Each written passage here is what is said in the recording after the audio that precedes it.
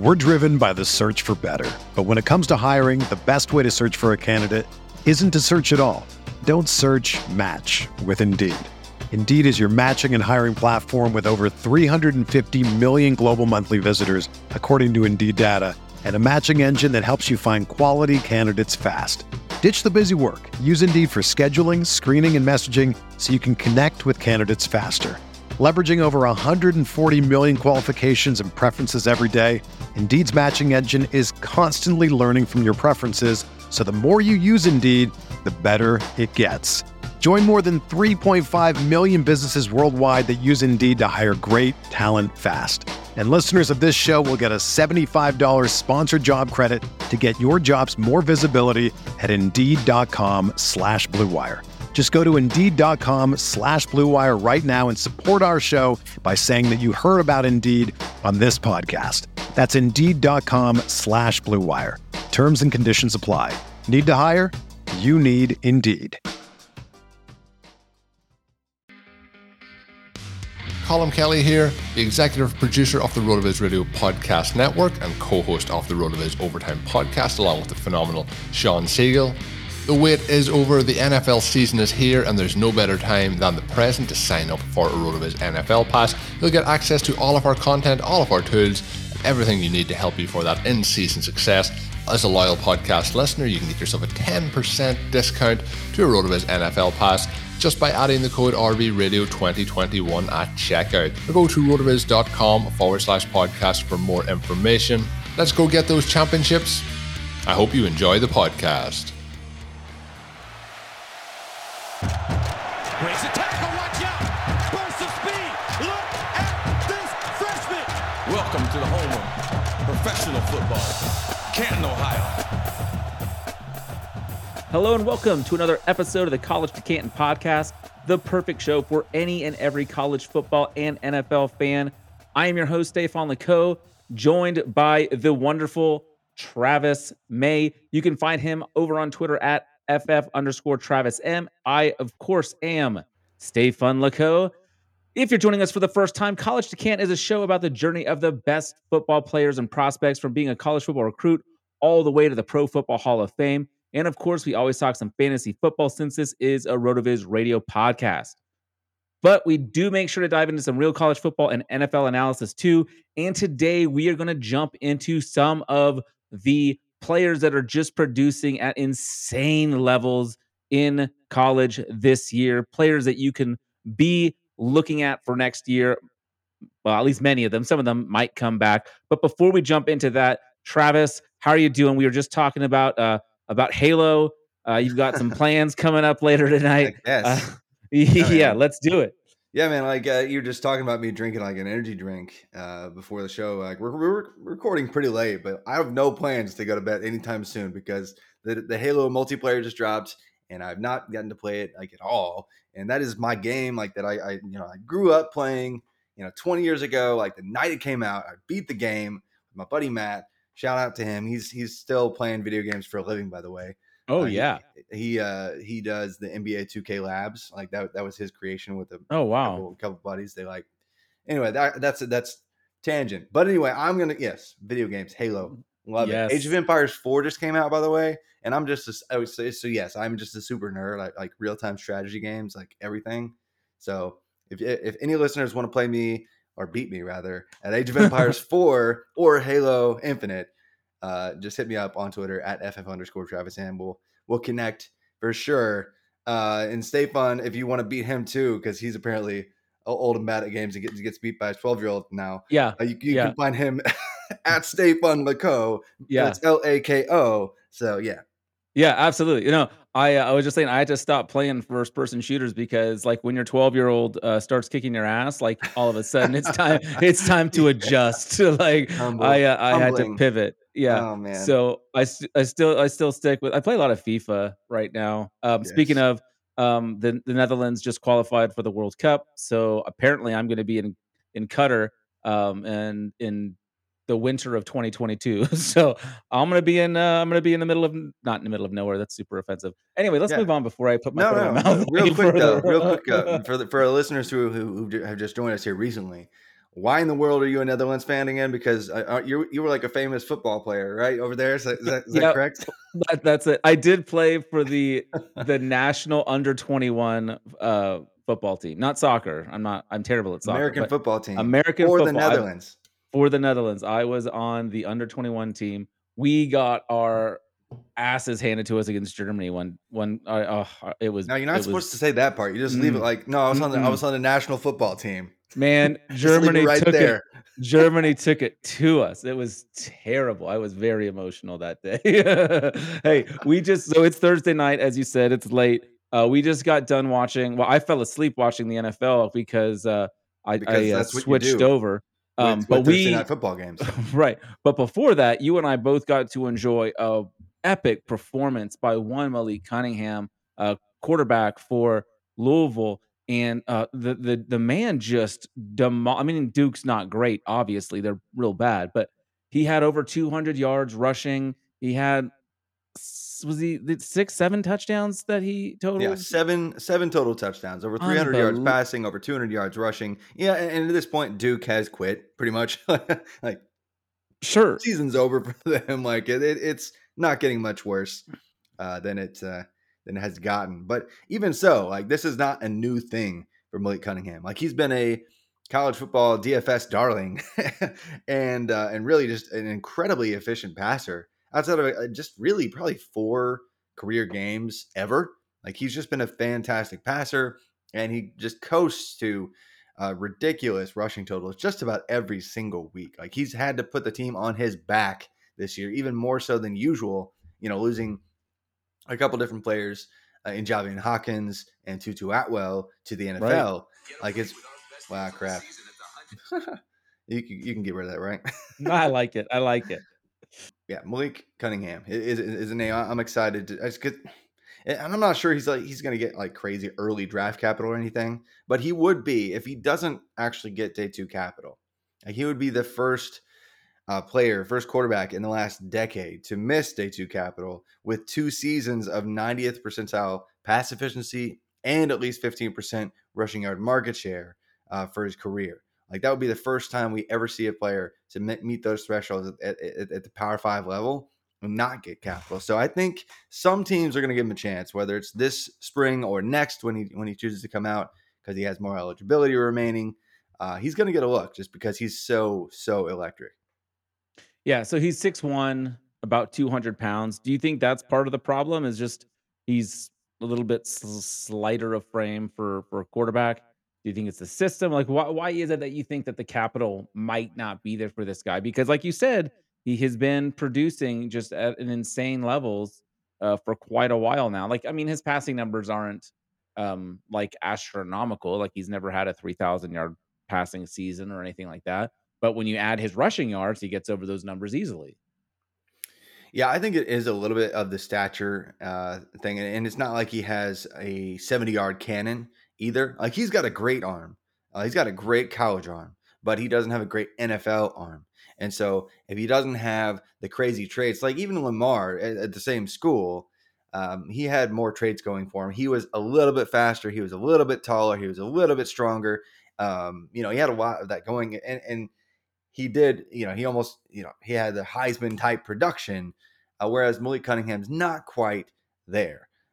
So he's somewhere in between, just staying at Louisville quarterbacks. He's somewhere in between a Teddy Bridgewater and a Lamar Jackson for me in terms of overall pro projections, even though I know Bridgewater actually did get the capital. Like, I just think the electricity that he brings could allow him to stick to a roster somewhere. I think we mentioned him just briefly before. But what he's doing and what he's already done, it's going to be hard to pass up for an NFL team. Yeah, I mean, I would want him on my roster just to see what happens. I mean, you just watch him play, and he's just a difference maker. He just has that it factor that is really hard to quantify, and I think that he has a future in the NFL. I mean, you look at like what I can't even remember the dude that the Lions are rolling out there, Boyle. Tim Boyle. Yeah, come on now. Like, really? give me Malik Cunningham, please. Yeah, I'd probably take 20 quarterbacks in college right now over that. So right. But yeah, no, I was really impressed. Louisville has been a team that I've made quite a bit of money on this year. Just betting them, a lot of overs and a lot of covers, and it's been yeah, fun. So Louisville can do no wrong in my book. They've been super fun. Another guy that I just kind of wanted to talk about off the top here with you is one of your boys that I mean they had a rough outing this last week. Which, maybe we can talk about that for a yeah. while. Texas is not back, guys. By the way, I in mean, case you were curious, or maybe they are. Maybe this is what it means this for is just who they Texas to are. be back.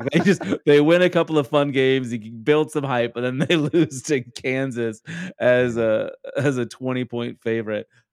Xavier Worthy though, can what's the ceiling for him? No, let's not talk about the ceiling. Realistic expectation for him. Where are you right now? Because he has had just is there another freshman wide receiver that has been more impressive to you this year? No, there hasn't been another true freshman wide receiver in the last several years, except for maybe Rondale Moore's absurd performance. At 1,200 yards and over 2,000 all-purpose yards, thanks to his return game. But Xavier Worthy, it's just like there's nobody else even in the same stratosphere as him from a production standpoint. Like it's just not even a conversation. There's nothing that you could say to even hint that anyone has been more impressive as a true freshman wide receiver. Like there are a few guys who have kind of stepped up and made some splash plays here and there. Like I like Mario Williams for Oklahoma. Even for Georgia, Adonai Mitchell has made some plays. Like there are some players at the wide receiver position that have actually stood out, but nowhere near the level of Xavier Worthy. Like having multiple games where he has 3 or more touchdowns. Like that's just even in the loss against Kansas, he had 14 catches for 152 and 3 scores. Like Yeah. it's just it's fantastic. I mean, you just love to see it. Like it's one of those guys. Like I'm a little biased because I have 3 College to Canton League shares, and I also have 1 Devy League where I have him on my team as well. And so I'm really invested in him succeeding from a fantasy football standpoint already. And he's already kind of carried me in the flex at least. Yeah. I mean, I think a couple of things.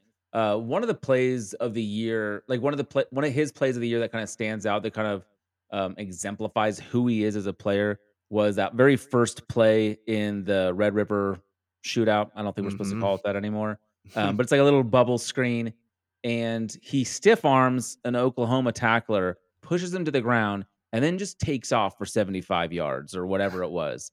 And it was just like you saw him make a nice grab, easy, but he grabs it both hands, pushes the dude out of the way, and then you just see the speed. And it just shows his size, speed, athletic combination that is crazy rare for a freshman.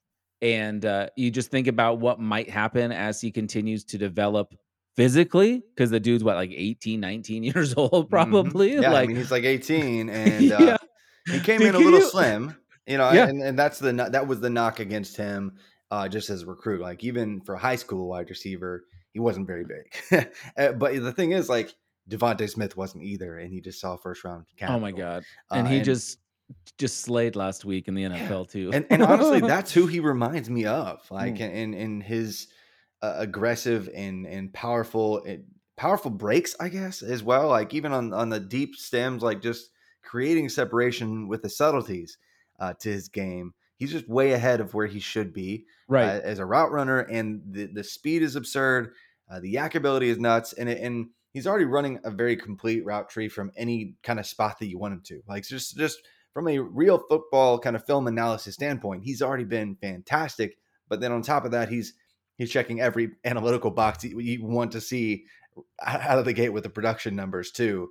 And there's nobody even close. Like, maybe most years we have like a few, like 3 or 4 guys that kind of stand out. Like George Pickens had a crazy year in terms of like within the scale of his offense, but like the raw production, the dominator rating, the yards per team pass attempt, every kind of measure that you want to kind of throw at Xavier Worthy, he is at the 100th percentile for true Right. freshmen. Yeah. And I think it's exciting too, because it's not like this is an offense that has produced a ton of wide receivers. It's not like he's at a school that is inflating his numbers. Like he's doing this at Texas. When's the last time we saw a Texas wide receiver go super, super early? It's been a long time. Yeah, I mean, Devin Duvernay kind of went early-ish, and Like Colin third Johnson, roundish. yeah, Colin yeah, Johnson, he was yeah, like like 5th round or whatever. yeah. But we haven't like, seen this in a while. no, and yes, there's some context. Yes, Jordan Whittington he's missed some time. Joshua Moore and the coaching staff are clearly they hate each other. Like they had some blows. Like that's been in the news for multiple weeks. But for a true freshman to do what he did, it's fantastic. He's just going to coast to top 50 capital in a Devy depleted. So like you're in a fourth, fifth year of a Devy league here. So a lot of the upperclassmen are already on rosters. How early are you taking Xavier Worthy? First pick. Yeah, that's what I'm thinking too. Like I mean, he's already on my. Well, actually, no. Next spring, if he's not a first round pick for you in Devy, I don't know what you're doing. Yeah. I mean, he's got it. He's got it. He projects to be the wide receiver 1 in his class. And what's crazy to me, before we jump in and get to some of these production profile guys, is he was like a top 70-ish overall in the nation kind of recruit. But in all my leagues, all my crazy deep leagues, he was like like in between the 30th and 40th freshman taken. Like that's just terrible process. Like I have no idea how that happened. Well, do you think it was because it was first Michigan and then Texas, and there wasn't a lot of excitement with those two offenses? Like, I mean, that's my thinking. Just based on historical hit rates alone. Y'all can't see Travis, but his brow was furrowed. He's got his head in his hands. He's upset. He's upset with the process of other people. Well, it's just like, man, like all these like, oh, but I really like this random top 4-star-ish guy in like the 300 overall range, like that, and I'm smarter than everyone else. Like, no, you're not, bro. Like, you're just not. And so like I see it every year. Like somebody's like, oh yeah, but this guy's gonna smash here, and like he's got 0 catches or 1 catch for 7 yards. Just like going after opportunity, but Caffrey Brown, baby. Yeah. Sorry, that's mean. But I was the guy who drafted Caffrey Brown in every C2C league this year, so I'll shut up now. All right, Travis, let's take a second and jump into some running backs here that are just having some really good production that we want to talk about that are eligible to come out this year. I'm going to go a little bit out of order because there's a guy that was being drafted super, super high in Devy formats, C2C formats. He was one of the first running backs taken, and he started off kind of quiet this year, but has of late really picked up his production and is actually on pace to have a really, really solid year. Talking about Breece Hall from Iowa State. He was my RB1 coming into the year. I had him ahead of Bijan. I had him ahead of Tank, partially because his eligibility was much sooner. But here he is after kind of a slow start, putting together a really nice season. What are your thoughts on Breece Hall, and what do you think we can expect from him as far as like draft capital and stuff like that goes? Yeah, I mean, Breece Hall, it's really Iowa State that started off so ugly. Like the expectations were through the roof. I think the over/under on their preseason win total was like 9.5, which is just under, nuts for. Yeah, kudos to you, because man, I couldn't make myself do it because I was like, man, what if this is the year? But I mean, the whole team struggled. Like they almost got beat by Northern Iowa early on in the year, and he did just enough, but wasn't super efficient, and I didn't have like a super Breece game, I feel like, until like the 3rd week. But here we are, like 10 weeks in. The third week was his first 100-yard rushing game. He had 69 yards in both the first 2 games. So yeah. He played Northern Iowa, and by the way, Northern Iowa, they basically try to run as few plays as possible per game. Like their opponents average like 55 total plays a game or something silly, like dating back a few years now. So that's all they did. They were like, hey, let's play keep away and see if we can just give them 3 possessions and squeak something out. And they kept it close. Congratulations. And then they played Iowa, who their defense was on fire for the first basically 8 weeks of the year. And then he, after that, started heating up. Got a 100-yard game. But after that, like had 4 in a row, really. So he's almost hit more like almost Breece hit down the 200 stretch. twice. Almost hit 200 twice in that period. Yeah, and he's really looked like himself, which is great. Like, and even like that Baylor game where they actually lost, he was the reason why they almost came back and won. Like, he took over that game. And he's added more value as a receiver this year, even improving on what was already a decent receiving profile for a running back. He has the size. I'm not sure he's got crazy long speed or anything, but he's a thick dude. He's like 6'1", 220. He's going to be athletic enough. I just don't think that there's going to be any running backs that go in round 1 next spring. Like, it's just going to be one of those years where we have none. Like, if there's one, it's going to be like, again, late 20s, maybe. And it could be Hall. It could be. I think he's just kind of like the forgotten man because of how he started, how Iowa State started, and how their season's been kind of bad based on initial expectations. But he's still going to be a top 3 running back no matter what next spring. You feel pretty confident about that? Is he someone, because it's always hard. People are dialed into the players they have on their roster, so it's hard to go to a Breece Hall owner and try to buy low because the Breece Hall owner probably is paying attention to what Breece Hall is doing. But I do feel like Breece Hall might have more real value than people might understand because of the fact that he had that slow start. And I do feel like slow starts are a lot worse than kind of finishing slow, because people remember what happened early in the season, because that's when we're all like dialed in. I love Breece Hall, though. I think he's going to be an absolute smash. And like you said, like, he's been more involved in the passing game, which we absolutely love to see.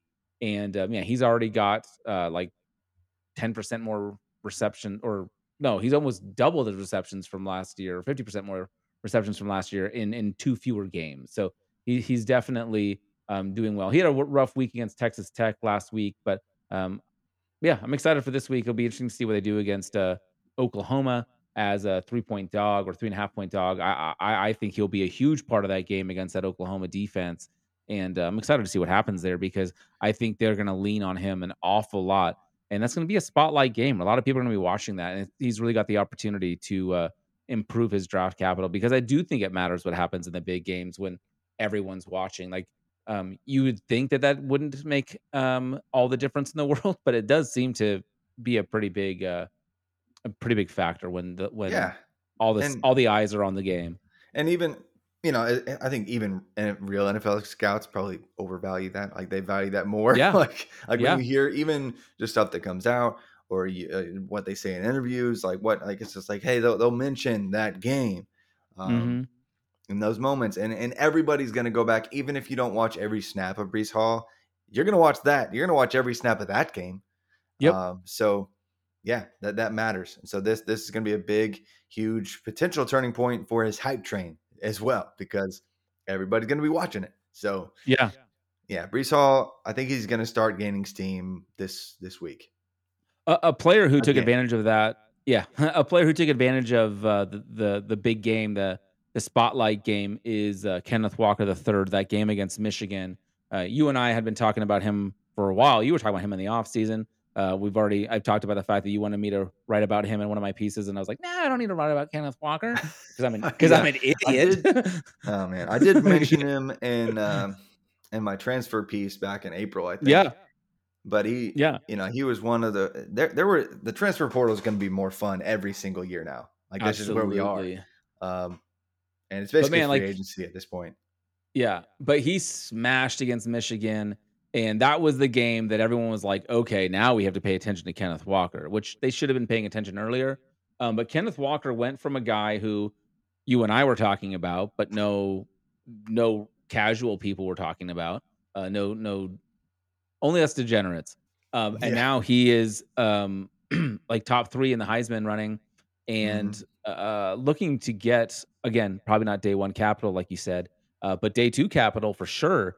And Kenneth Walker's put his name in the hat for one of the best running backs in the country, and his production is insane. Although he is still kind of relatively uninvolved in the passing game. Although it was interesting because Mel Tucker was saying the other day, the coach of Michigan State, that, oh yeah, if we wanted to throw him the ball, he's capable of receiving it and doing stuff with it. It's like, okay, well, he's clearly your best athlete. It's Why the hell great aren't you doing theoretically. it? Yeah, well, let's see it, please. Yeah. So let's talk about Kenneth Walker a little bit. I'd love to hear your thoughts. Do you have concerns about the lack of involvement in the passing game, or do you think that he can be relevant in the NFL even as maybe just a 2-down back? Yeah, I think he can. It's just that's not interesting. like that's anymore. There's so much value, especially if even from a DFS standpoint. Like when you just factor in, what running backs typically fill in the optimal lineups that win the millie. Like it's normally not the 2-down backs like that. It's James White. It's really not. Yeah, exactly. It's randomly those wide receivers that are masquerading as running backs that get like 5 or 6 receptions a week and have that crazy awesome floor. But guys that don't do that don't have a floor. Like the floor is like nothing. And so that scares me a little bit for fantasy football purposes for Kenneth Walker, because unless he just changes completely and all of a sudden it just catches a bunch of passes, and we don't see that typically if you don't do it in college at all. Like you don't magically just appear and, oh yeah, I'm a 50 reception a week guy or a year guy now. I guess it's not common. Yeah. Do you think he might be one of these players that's a better NFL player than he is a fantasy player? Oh yeah. Yeah. I guess he's going to be a guy that's, he has that kind of edge to him, like in his game. Like he's got the athleticism, like he's got the speed to get the edge, but he's going to throw you off him. Like he's going to play ferociously. Teammates are going to love him. Like the people are going to talk him up throughout the draft season, like just, guy who wins the interview or whatever. Like that's just who he's been. Even dating back to Wake Forest, like the whole program, they talked him up. Even there wasn't like bad blood even when he transferred out. There was no noise about him transferring out because he's not a drama queen either. So Kenneth Walker was just a guy who put his head down and put his pads down and just trucked some people at Wake Forest. And they give Wake Forest credit, and they've developed better offensive line play. But when he was there, they had issues. They were like consistently outside the top 50 in yards blocked or yards before contact for the running backs. And I think his second year they were like 80th or something. Terrible for a Power 5 team as far as offensive blocking efficiency in the run game. And so Kenneth Walker was just fighting for his life, and gets a breath of fresh air and is asked to be the entirety of Michigan State's offense. And now he's looking like a top 4 running back in next year's class. And that's a lot of fun. So congrats to him. I'm just not going to be, I might be without any shares of Kenneth Walker in fantasy just because of the lack of receiving upside. Yeah.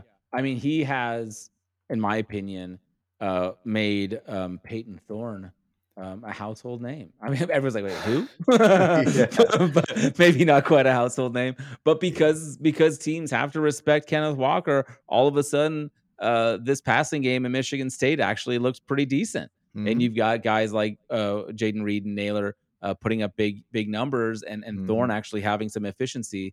But I think a lot of that is because Kenneth Walker just demands so much respect from opposing coaching staffs that are trying to stop him.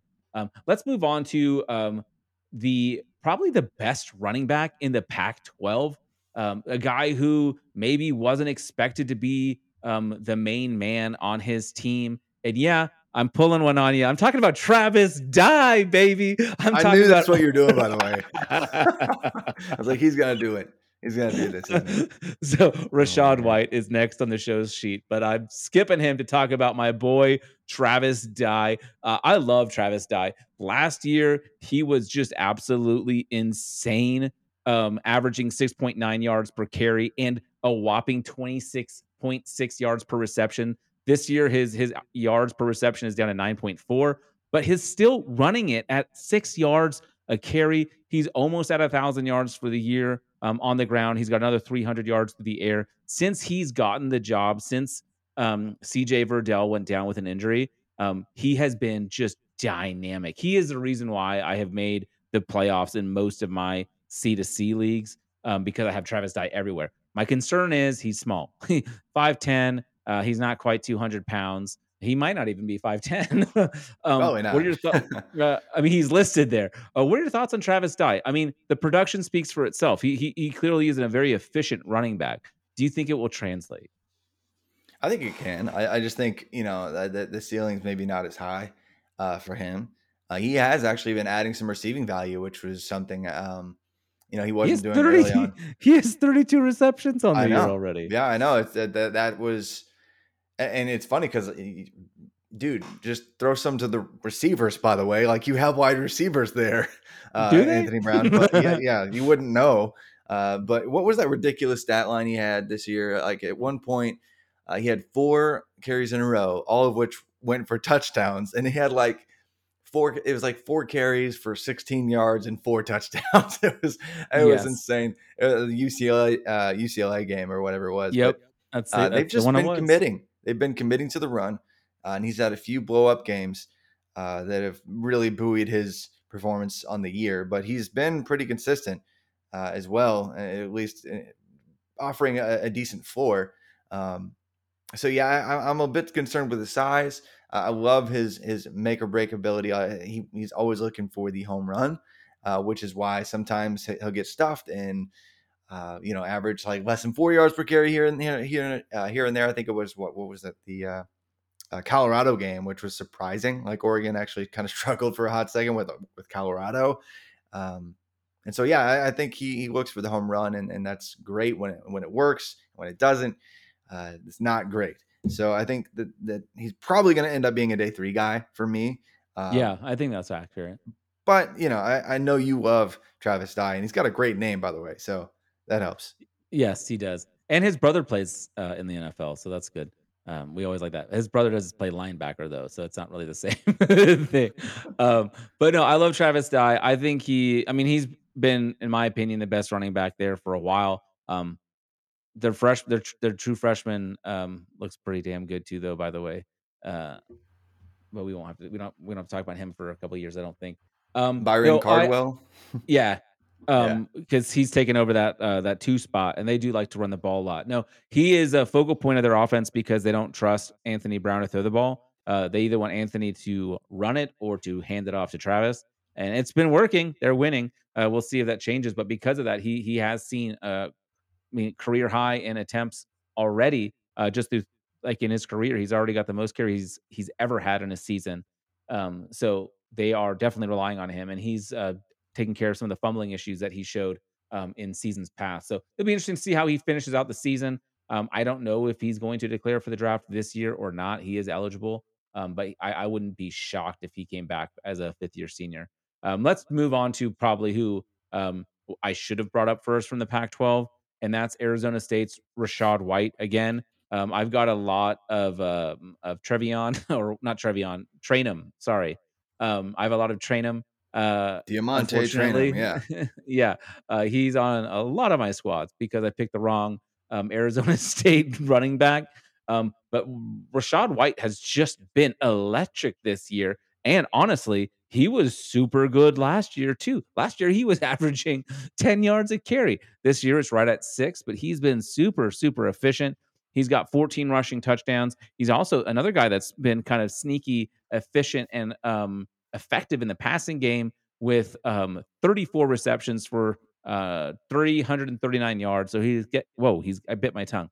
He's getting involved in the passing game as well. Rachaad White seems to be kind of this shining star, this player kind of coming out of nowhere for some of us. I know you were on him early. You're a big fan. Talk. Sure. I mean, I actually was able to get him in a College to Canton league crazy late, even last year, just because there was some buzz in one of my later drafting leagues, even early, I guess, in the summer when he was there, about him just looking like the best back that they had. And he was the transfer coming in, the JUCO guy. And so that's the kind of target I always go for. I'm pretty sure I wrote him up on the transfer piece even last year that I did for RotoViz, just because the potential. They had some good freshmen that could break out, and Trainum looked good last year. But the most efficient weapon that they had on offense in like the 4 games that they played, was Rachaad White. He had 11 yards per touch, which is just insane. Like that was going to be unrepeatable. But even so, like he's been incredibly efficient this year with all of the work. And really this year, Trayanum missed some time. And, Rachaad benefited, took over the feature workload, was still averaging like over 15, 16 touches per game. Trayanum came back healthy, and Daniel Ngata or whatever, their other guy that they like to feed some, they were trying to go back to a committee a little bit. And then they realized, wait, hold on. Why are we feeding the ball to anyone besides Rachaad White? He's averaging, again, like 8 yards, 9 yards a touch here and there. And these other 2 second-year guys aren't cutting it. So when they finally stopped doing that, if Rachaad White was like, hey, what's up, guys? I'm just going to drop 237 yards from scrimmage in back-to-back weeks. What's up? And so that's where we are right now with Rachaad. People are starting to try to catch up on this because they can't stay up late enough to watch Pac-12 After Dark. But right. Rachaad White's been doing it all year long. And to me, he's already been a top 5 back in next year's class for a while. But it's great to see a bunch of people kind of agreeing with that. There's maybe that kind of potential now. Yeah, one of the things that's exciting about this group of running backs is they may not be as hyped up as some of the years past, but there's been a lot of guys that have popped up out of nowhere. So even in these Devy leagues where you've got 4 or 5 rounds, there's going to be some available rookie picks that are going to be pretty exciting because guys like Kenneth Walker and Rachaad White in some Devy leagues, they're available. So another guy that you're going to see available is Abram Smith from Baylor, who's putting together a really nice year. He just absolutely dominated Oklahoma. He's over 1,200 yards in the season, over 11 touchdowns. Not doing a whole lot in the passing game, averaging just about 1 reception a game. But talk to me a little bit about him. Yeah, so Abram Smith, he would have been an absolute zero again. Like he's been an absolute zero for 4 years for Baylor, and he would have done so. Well, he would have done a whole lot of nothing had John Lovett not transferred out of Baylor and gone to Penn State to do nothing there because Penn State's ground game is trash. So great call on the transfer there, but going into this year, he had a career total 12 carries. Yeah, it was nothing. Like, and in fact, this is his 5th year. Like, if you look at his stats right now, there's only 4 years of stats, but he was actually in the 2017 recruiting class as a 3-star way back then. So he was an out of absolutely nowhere. Like nobody saw him. He was rostered in precisely 0 of any of my leagues, even the leagues that I had that drafted like 50 rounds long. Even I'm pretty sure even the league that I have that's absurd that no one should ever do, but it's like we started drafting. We started drafting like almost 2 years ago, and the scoring's not going to start until next fall. And we've had 150 rounds of college players selected and younger, and he's not rostered. Like so, 1,500 players. No. Whatever it is, I don't even know. It's absurd levels of players gone, and he's still not there. Like he's going to be in every single league, and if he gets even fringe day 3 capital or day 2 capital, like I don't think he's going to, based on the fact that he's already going to be at least 23, if not close to 24 years old. But who was it? Jordan, what's his face with the Colts? He was a Mississippi State back. You know what I'm talking about? I can't remember his last name right now, but he even had some hype for a second. He was like a 5th round pick. I could see that kind of late career certain resurgence type. He gets a Senior Bowl invite or something and gets some hype and gets 5th round capital. That's probably the cap though for him. Yeah. Let's talk about a guy who we both had kind of high expectations going to North Carolina. Lot of production available, a lot of like vacated targets, vacated yards, vacated touchdowns. Everything was there for the taking for Ty Chandler. Another guy who kind of has started off slow and is kind of ramping up. He's had some hit or miss games. What are your thoughts on Ty Chandler right now? Again, another guy who I thought would be more involved in the passing game, just based on what we saw from North Carolina last year. He's only got 12 receptions on the year, which kind of concerns me a little bit. What are your thoughts on him moving forward?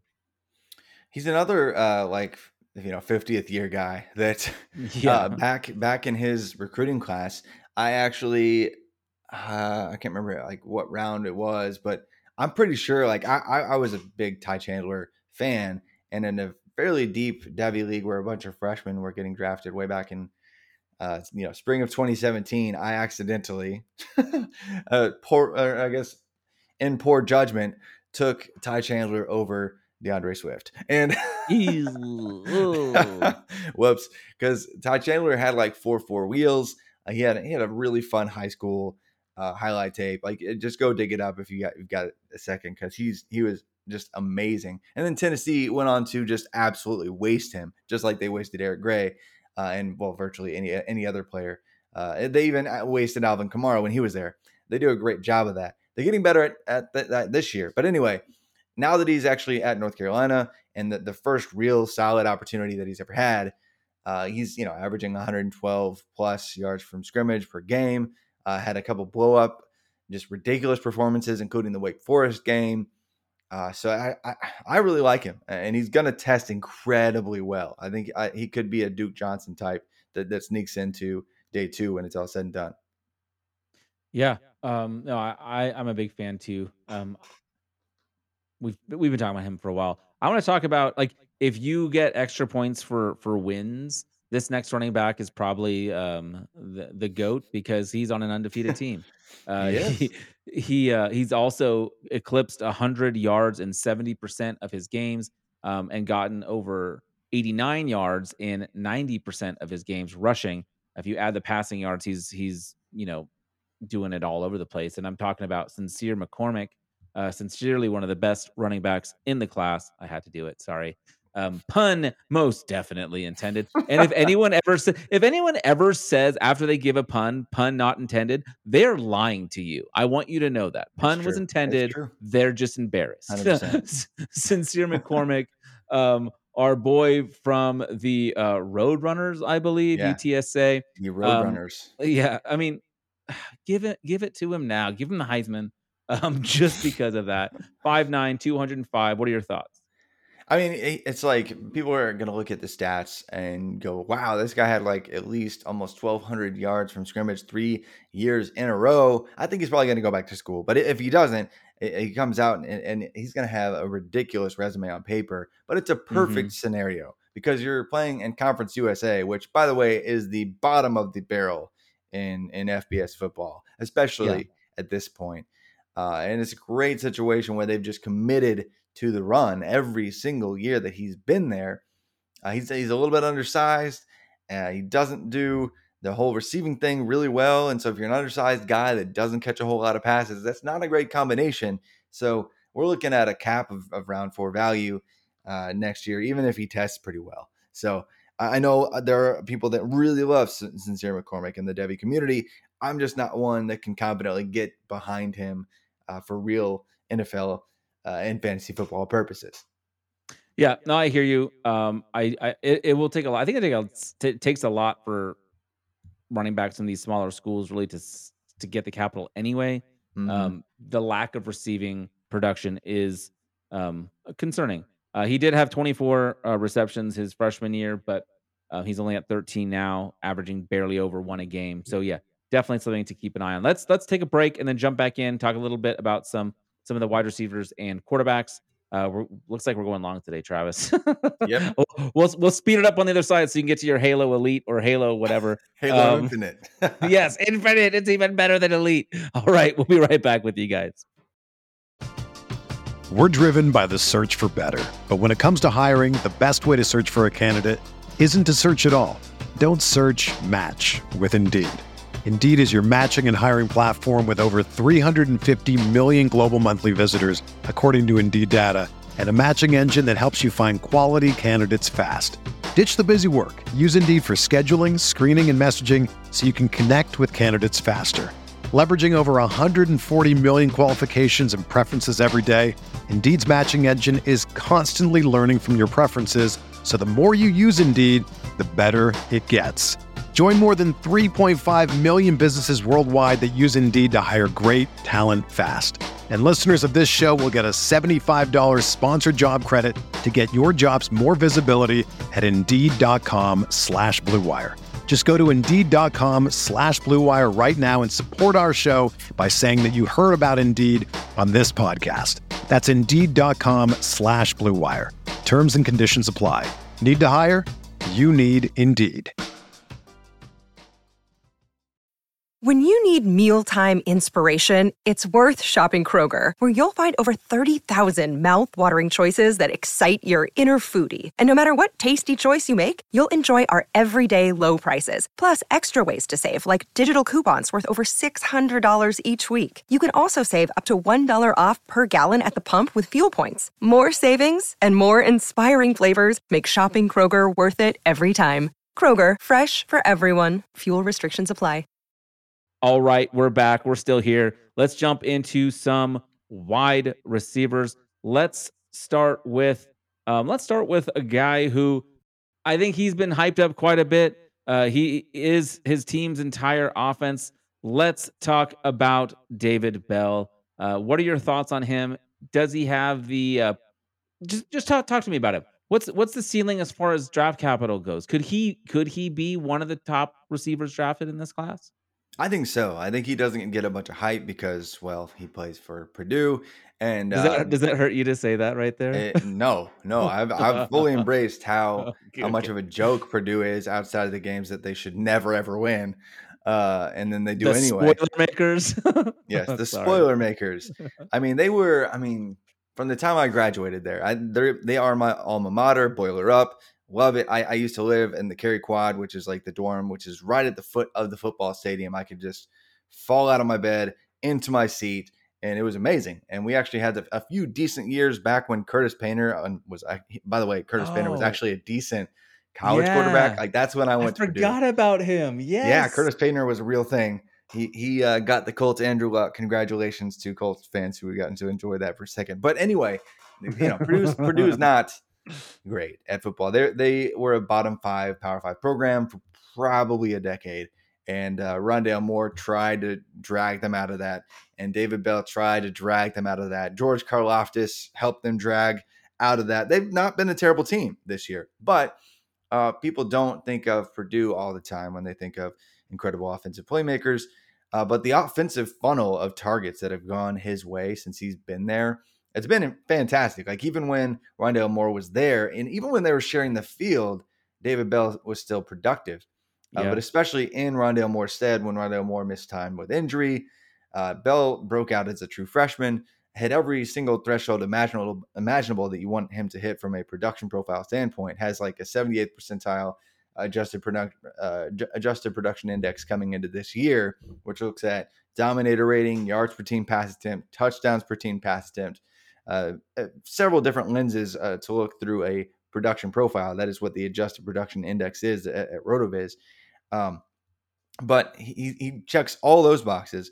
And then from a film standpoint, he's somebody who can absolutely win on the outside, but he can win on the inside as well in the few instances where we have seen him there. So I think he's a complete wide receiver. I think he's very safe for round 2 or better next spring with a cap around pick 20. Oh, wow. Yeah. I like that.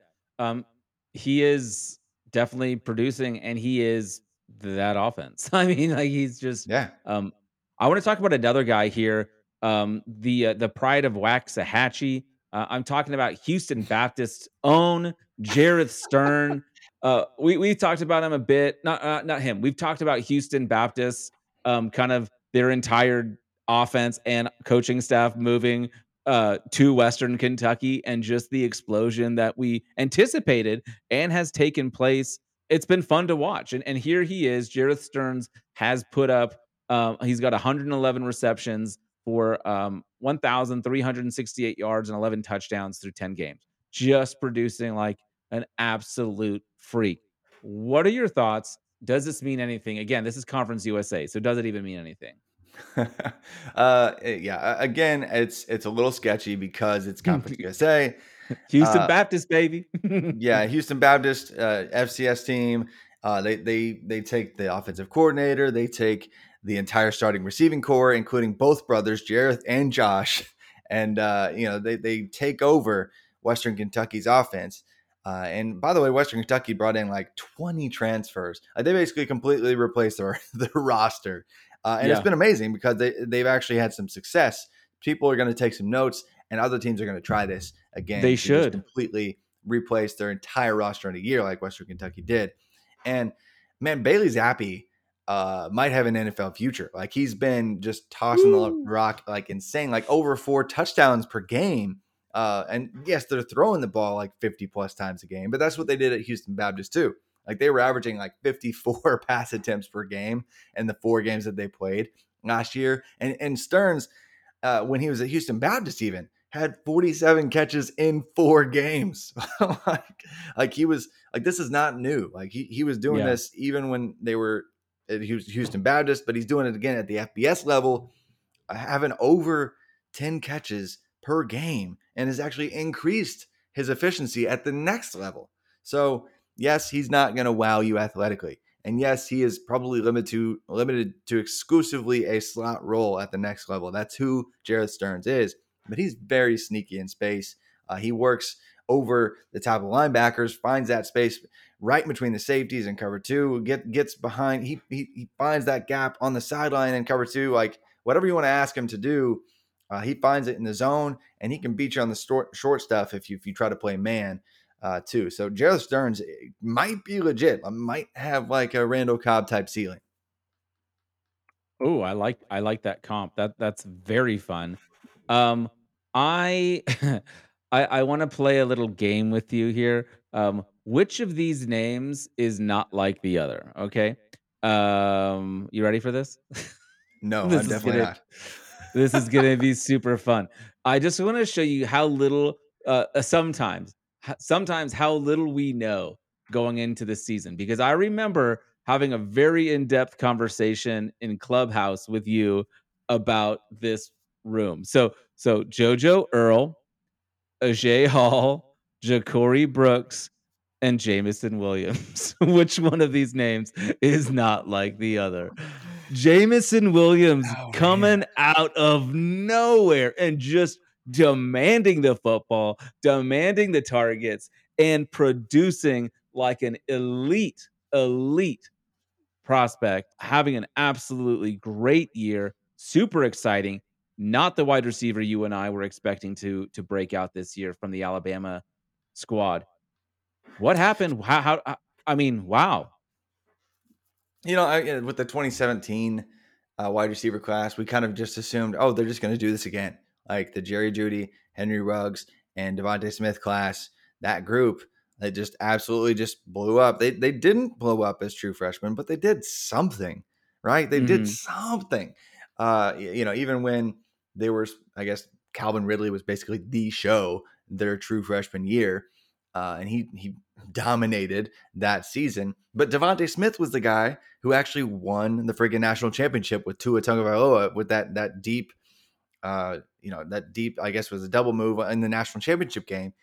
And so, they did something. This year, the freshmen are just not doing it. JoJo Earle was at least splitting some time with Slade Bolden, but he's injured now. I'm sorry. That was very funny to me.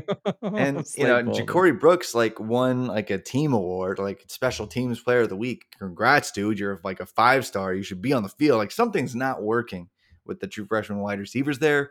And I think Nick Saban is one of the greatest of all time because he saw, okay, these guys, I need some help. And so he brought in Jameson Williams. And as of a couple of weeks ago, Jameson Williams, Bryce Young, quarterback for Alabama, was averaging 4 more yards per pass attempt going to Jameson Williams than the rest of the offense. It was insane. So he's been the most fun deep threat who also is savvy enough to find the gaps where he needs to sit down and come back to the ball. He's just an incredibly smart player. Realized, hey, I am sharing targets with 6 future NFL players at Ohio State. I'm going to get out of town and go transfer and go play at Alabama because their wide receivers suck, apparently. Yeah, apparently. Yeah, I've been just absolutely impressed by him. Another guy who, in a lot of Devy leagues, isn't there. He's not on rosters. He's going to be available and it's super exciting because he has been very efficient and very productive this year. One of my favorite stories of the year easily has been Jameson Williams, and I'm not an SEC guy, so it takes a lot for me to say that. I am, however, a absolutely huge South Alabama fan. And that's why we should talk about Jalen Tolbert. You are not a huge South Alabama. There's not a single person on the face of the planet that is a huge South Alabama fan. So I used to, like, just for fun, have people test me on, like, mascots for teams. I don't think I know who South Alabama even is. I don't know their mascot. It's the Jaguars. You should know that one. I thought it might be a cat, but it looks like a non-scary cat. It looks a little bit like the panther that Sam Darnold drew at the beginning of the year. Honestly, it's one of the worst drawn mascot pictures in existence. It's terrible. Well, now I'm an even bigger fan. So he's in 10 games, he got 65 receptions for over 1,100 yards, 6 touchdowns. He has been doing work for South Alabama. Talk to me a little about Jalen Tolbert, a guy who people who do C2C leagues definitely knew about, definitely have him on the roster because we kind of expected this kind of production after last year where he pretty much in last year did exactly what he's done this year so far. So what are your thoughts on him? Well, first off, it's pretty cool just because South Alabama is actually a pretty new program. Like they've only been around like 10 or less years, I think, at all, let alone at the FBS level. And so he was actually the first 1,000-yard receiver for them last year and came out of nowhere and was just this dominant physical force who could just win in tight quarters. But this year he's actually gotten better at separating and is just wide open quite often. And part of that is due to his physicality at the line of scrimmage and out of his breaks, like just dominating people at his level of play. But also he's just getting better at being a wide receiver, not just a dominant athlete.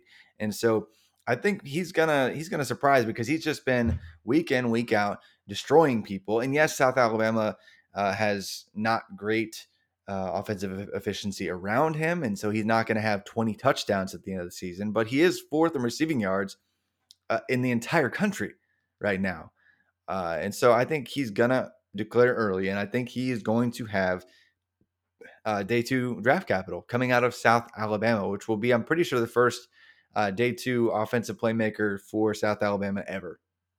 You think he could go day 2? I do. Wow. I think nobody watches South Alabama, but the people who their livelihood depends on watching enough South Alabama and every nook and cranny of the entire country will know that Jalen Tolbert is just that dude. Like I'm not going to be surprised at all if we see him get even at the end of round 2 kind of capital. Yeah, I mean, he's 6'3", so he's definitely got some nice size to him as well. So that is always something that scouts like to see. I want to move over to a dude that I thought would maybe be surpassed by a younger guy on his team. I thought maybe Parker Washington would kind of bud into the alpha, but no, Jahan Dotson said, nope, this is my job. This is my gig. I am the man. He's got 80 receptions. He's going to get over 1,000 yards after this next game. He's having a really solid senior season here. He's already got 9 touchdowns and at times is the entire offense for Penn State. Do you think he sees the type of capital to make him like?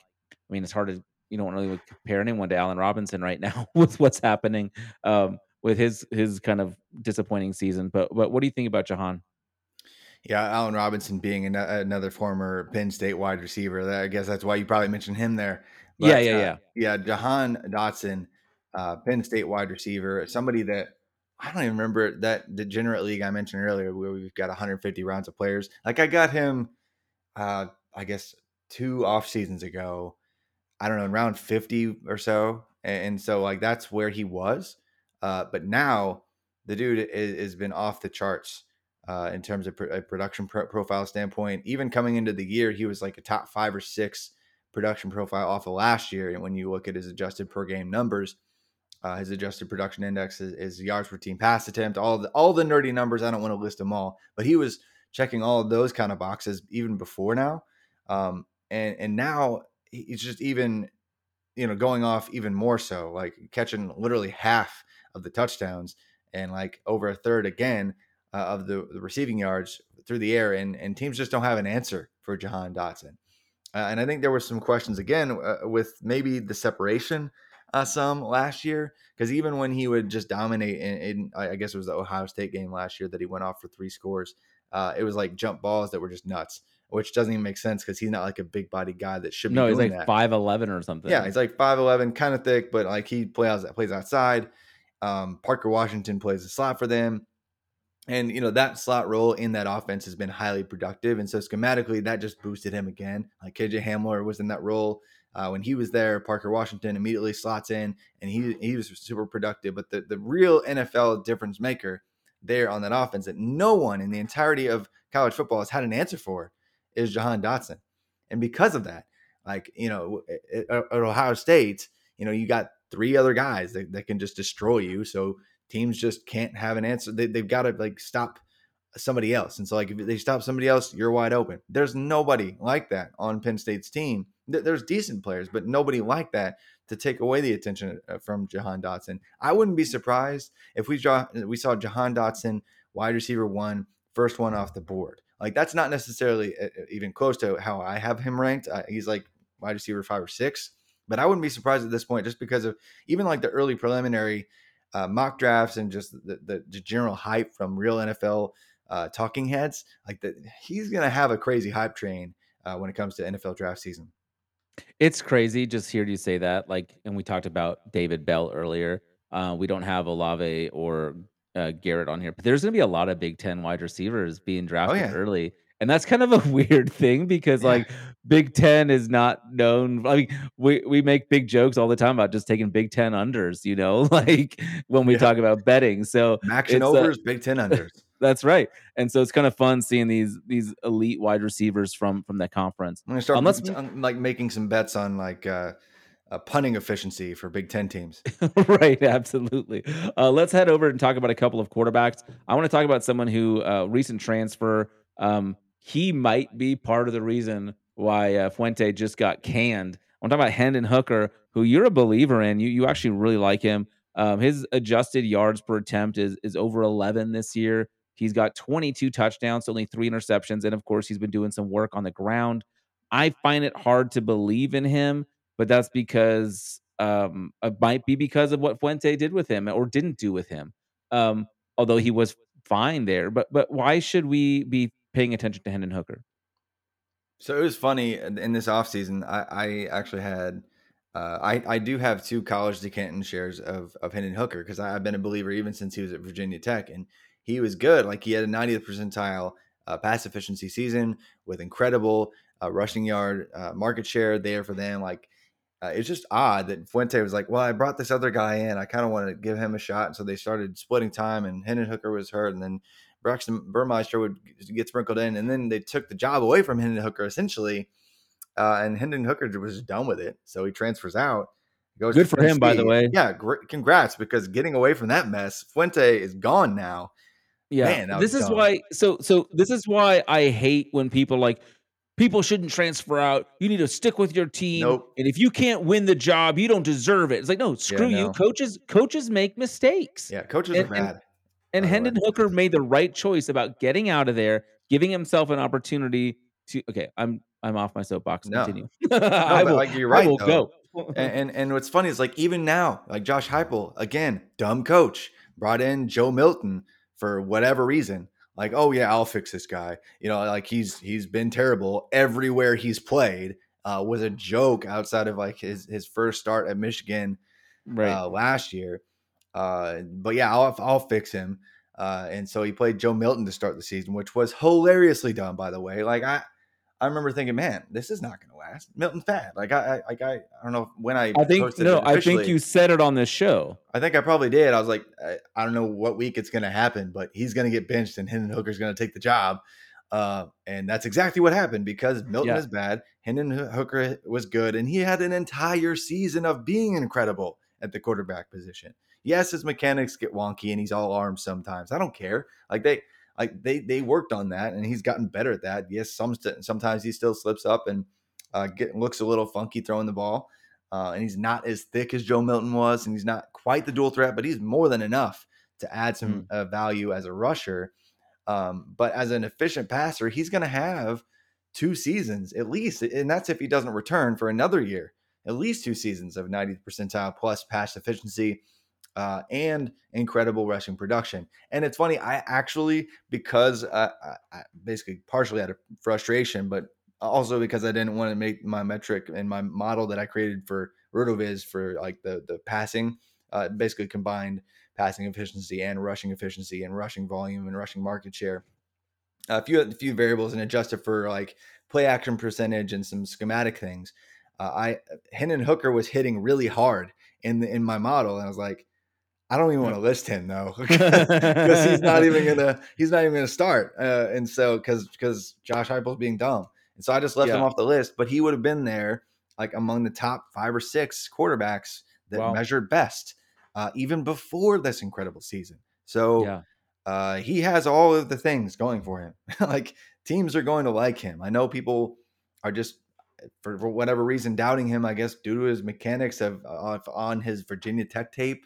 And off a few throws in the Ole Miss game, they look wonky when his ankle was, I don't know, when his ankle was jacked. Like, it's just, no. Like, he's going to get some kind of draft capital. Like, I think worst case, even if he comes out this year, worst case, day 2 capital. And if he comes back for another year, we could see a ridiculously perfect resume, and he ends up with round 1 capital. That's a long shot maybe for some, but I think he has that at least in his range of outcomes. Yeah, no, I like it. And Tennessee, like I said earlier, Jameson Williams is one of my favorite stories this year. Tennessee being not dumpster fire bad has been up there as well. Just seeing, it's been fun because what we thought they were going to be terrible after just the nonsense that took place this offseason, all the drama around the program. So it's been fun, and I think Hendon Hooker is a big reason why they've been successful. Let's talk about another guy who has been kind of the butt of a lot of jokes over here on the RotoViz shows, and that's 20th year senior Kenny Pickett.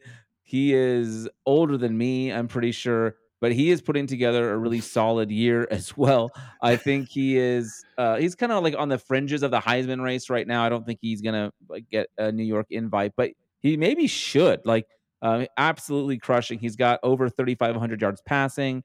He's got 32-4 touchdown interception ratio. Absolutely insane. He's been doing absolutely great for Pittsburgh, and he's actually being talked about on some of these like national platforms like ESPN, Fox, all these guys. His name's coming up. So what are your thoughts on Kenny Pickett? Do you think that he is going to get the capital that we might want to see? I'm curious also, like he doesn't do a ton rushing, but does he do enough? He's got like 220-ish yards rushing this year. What are your thoughts on Kenny Pickett overall? We better get used to, if you're not used to it already, you need to get used to the idea that Kenny Pickett is a first round lock right now. Woo! Like he's going to be a first round pick. Like unless something weird happens and he gets injured, hopefully that does not happen for his sake. He's a first round pick next year. Unless there's like some weird medical thing that comes out. I don't know. But do you think, real quick, I know we're going long. So let's just lean into it. Is that because the lack of other quarterback options out there and he's the safe pick? Yes. It's okay. Yeah. It's that. But also his ascension in his 5th year, just the perfect culmination of like, we all knew he was good-ish before. Like he was on that line. In baseball, you have the Mendoza line. Yeah, I was just going to say that.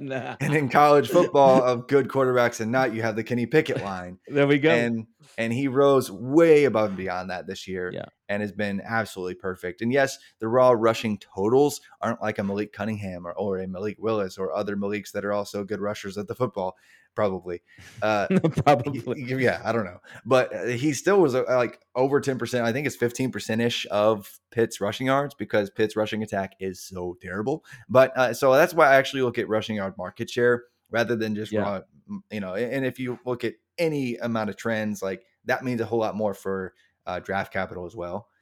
So he's going to have one peak incredible season that meets all the thresholds that we like to see at RotoViz for passing metrics and the rushing thresholds that you like to see. And that combination generally leads to, at the very least, like 85% of the time, day 2 capital or better. And really, frankly, based on the hype and based on the lack of other great options in this class, he's a first-round quarterback now. I would have lost a lot of money if we would have put a wager on that at any point in our in our time together. But he has been someone that we've talked about a lot because, like you said, he's always been good. But this has definitely been a lot of fun. And I think your boy Jordan Addison has had a lot to do with that. Absolutely insane. Like, we were talking about some of the guys that we just love because we were kind of on them early. And one of the ones for you that you mentioned, of course, was Xavier Worthy, but you were early on Jordan Addison as well, which he's just dominating. So that's great. Well, we've gone super long today, which, I mean, I've had a lot of fun here. Hopefully the listeners have had fun, or at least, if you've stuck around this long, it's like all podcasts this time of year, like several of the ones I listen to on college football, like there's just so much to talk about because we actually know things now, or at least we think we know things now. So yes. Yeah. It's no, it's been good, man. And there's so much, there's still so much more football ahead of us. I know we're coming up at the end of we're coming up on like C2C leagues. You're in your playoffs already. We're getting close, but there's still a lot to be played. It's super fun. I'm really excited. I do want to ask y'all if you could just take a second and rate and review the podcast. We would really appreciate that. We are doing fantastic over with Debbie stuff, but like we would love just to continue to grow our listenership. So please do that. It helps a ton. Also, you can follow us over on the RotoViz main feed, but it would mean a lot to us as well if you just go ahead and download at the College to Canton feed. That one does come out a little bit earlier, so you can get a head start on your week of listening if you do that. So we really appreciate y'all so much for listening. If you want more, college football in your ear holes, you can go ahead and listen to Wispay and I's college football betting podcast, which is over here at RotoViz as well. But take a second here to rate and review the show. Thank you so much for listening. Travis, do you have anything for our listeners before we take off?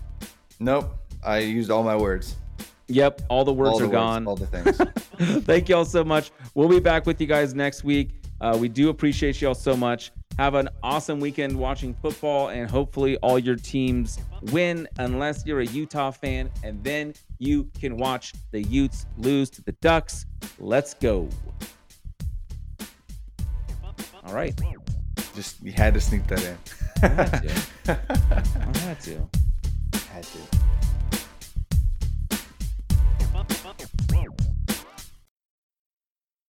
Everyone is talking about magnesium. It's all you hear about. But why? What do we know about magnesium? Well, magnesium is the #1 mineral that 75% of Americans are deficient in. If you are a woman over 35, magnesium will help you rediscover balance, energy, and vitality. Magnesium supports more than 300 enzymatic reactions in your body, including those involved in hormonal balance. From functional medicine doctors to mental well-being and female hormone experts, we all know that magnesium is the one mineral to improve all aspects of well-being and health. But which one? Magnesium Breakthrough from Bioptimizers, the trusted choice recommended by leading experts with 7 best-absorbed forms of magnesium to ensure your body receives the support it needs for overall well-being. Go to bioptimizers.com/balance today and use code BALANCE10 for 10% off. Support your journey to wellness at bioptimizers.com/balance. Magnesium Breakthrough from Bioptimizers, your foundation to optimal health and vitality.